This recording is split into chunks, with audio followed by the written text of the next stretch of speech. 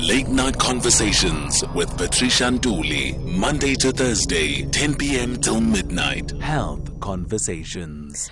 Let's welcome our first A-team guest who's going to be taking us through the links, if there are any, between deaths and the recent vaccinations for COVID-19. UKZN's Deputy Vice-Chancellor, Research and Innovation, Professor Mosa Moshabela.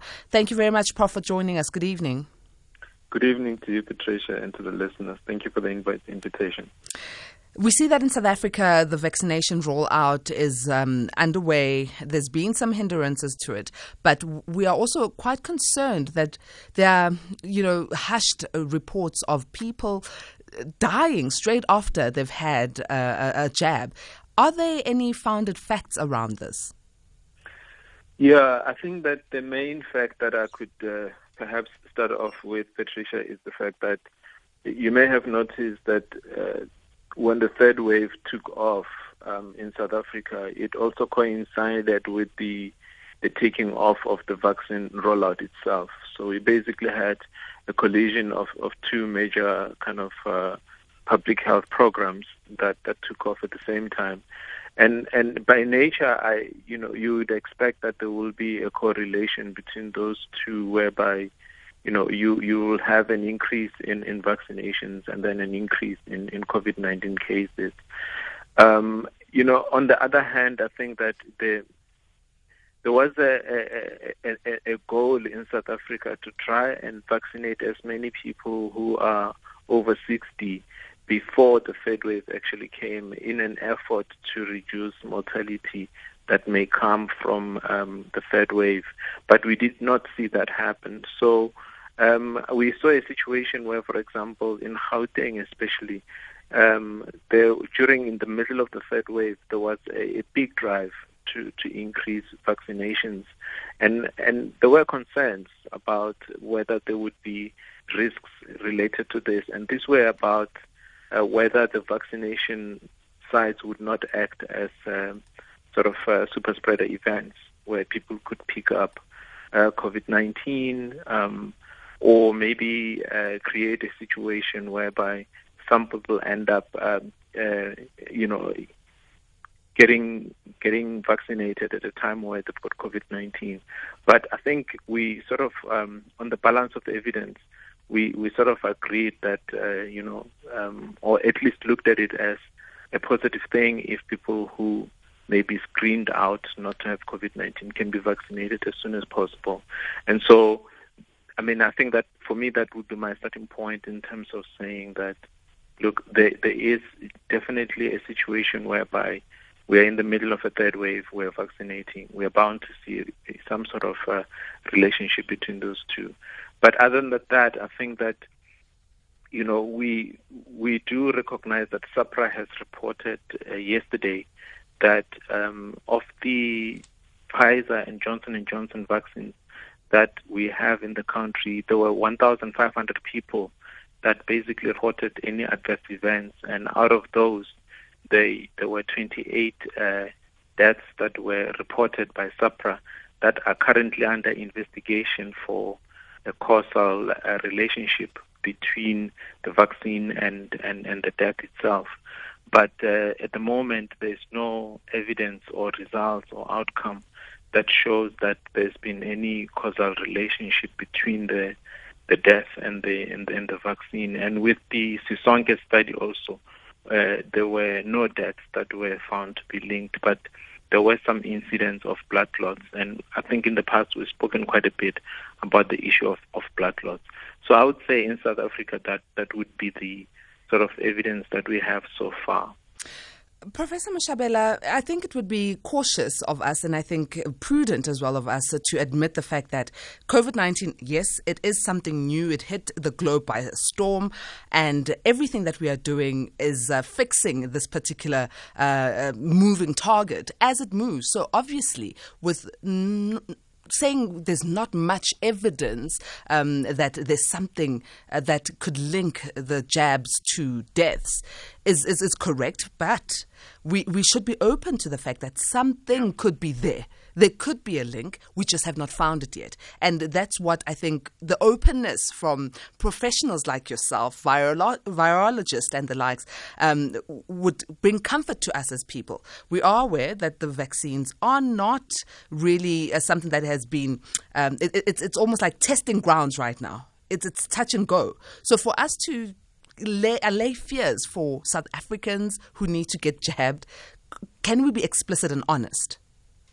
Yeah, no, it's a good point you're making, Patricia. I think that you would not hear me say that there is no evidence or there will never be any evidence of a link, because we can't predict the future, right? We can't predict rare events even. The one thing that we could basically talk to is whatever evidence we have available or probabilities that are there. I think in the past few days, especially this week, there's been a lot of anecdotal reports in the public and social media of people who have lost loved ones, and this is sensitive. I completely understand, and I don't really want in any way to basically undermine any lived experience of any person or any family who may have lost a loved one, someone who may have received a vaccine. So I think that I'm aware of that. But I also think that sometimes in general public, what we tend to do is use, for example, a word like cause to say that the death was caused by a vaccine. We can use the word loosely, which differs from the way that we would use in medical terms or in science, where the word cause basically implies a causal relationship of cause and effect. And you'll remember, in the past we talked about this a lot when we were saying, does HIV cause AIDS, for example? So the word cause becomes important to understand in context that we're talking about. I don't have a problem if someone is using the word generally in layman's terms to say that there is some sort of a connection between the two, or what we would call correlation, and if there is a strong relationship, what we would call an association, even though it has not been proven to be causal by nature. And so for me, I think that I would be open to that perspective, which is why I encourage repeatedly people who may have sort of lost someone who received a vaccine to have those reported through their healthcare workers or through their vaccination sites, or even directly through the SAPRA Med Safety app, so that those cases can be investigated, even if it's just to help others learn lessons. But I wouldn't also want that agenda to be hijacked by people who are basically wanting to discourage others who want to get vaccinated. We should also be aware of that agenda. Most definitely. Let me read this message from Tafara. Tafara says, Patricia, you read my mind. I heard the headline on another station and was actually logging onto the website to get the details as you announced this topic. It's frightening. I hope it's not true. Well, keep tuning in. We are getting, at least some understanding. And as what Professor Moshabela has said, there's really nothing yet that is conclusive that brings a link between deaths and vaccines, but investigations are ongoing. I'm going to the lines now. Nkalanga, Atima, good evening. Patricia, good evening, and how are you? I'm strong. How are you? I'm okay. Professor Moshabela, minjani? Hey, ipukile minjani butwami? Ipukile man. Patricia and Prof, currently there is no causal link between the people who have died and the vaccination. In fact, the available evidence suggests otherwise, because if you think about it, the number of healthcare workers, which I think in the first or second wave, which have died, have decreased now. And it shows that the vaccine is working because the main aim of the vaccine, is to decrease severe cases, hospitalization, and even death. So if you look at the population of healthcare workers, that has gone down, which means that the vaccine is working. But I wanted to check with the Prof a scientific understanding or scientific explanation or characterization of the increase in deaths now, because if you think about it, before it was hovering around 100 and 200, and now it has almost doubled. It's almost 400, above 400 per day in 24-hour reporting periods. What might be the cause of that, Prof? Nkalanga, I think Prof. Moshabela is going to respond to you, but thank you so very much for the insight. You are in the healthcare sector, aren't you? I'm a scientist. I'm a teacher by profession, but I've got a BSc degree. Thank you for the insight. Professor Moshabela, please do respond. Yes, no, it's a very good point, and I think I appreciate that. I think the main point that our listener is saying, Kalanga is saying, is that there are benefits to the vaccines, and when we talk about the issue of the adverse events and the side effects, we should not necessarily lose sight of those benefits. And I think it's a really important point that, yes, let's pay attention to adverse events, but, COVID-19 itself is really problematic, and it causes a lot of harm and death. And so far, not only in South Africa, but even globally, we are seeing the benefit of the vaccine to a point where, in fact, be it in the UK or in other places where vaccines have been distributed widely, a lot of the deaths that exist are predominantly in people who are not vaccinated. So there's strong evidence to suggest the benefit of the vaccine. And I don't want to come across again as if I'm just advocating for the vaccines at the expense of any consequences that may be there. I think it's more to say, let's put it in context. But the second part, I think the real question here that Nkalanga is asking is about the deaths. Now, the deaths are interesting in the third wave of infections. If you look at the cases, the peak of the cases in South Africa has gone above the peak of cases in the second wave, which peaked around January.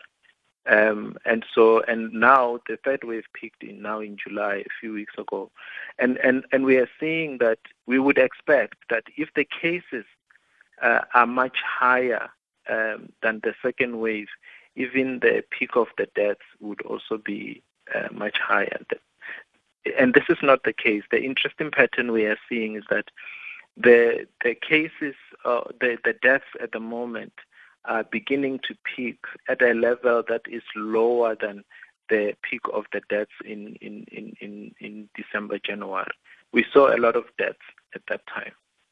And basically, the peak at the moment is much better. Yes, it's been driven largely by Gauteng, but we are also seeing a situation where we are not seeing a lot of places like the Eastern Cape and KwaZulu-Natal, where we saw a lot of deaths in the second wave. So I think that we will see maybe in the next week, once the peak of the deaths is stabilized, that the graph will show that overall we've seen less cases of deaths compared to the actual cases that have been diagnosed in the third wave. And for me, that's an interesting pattern.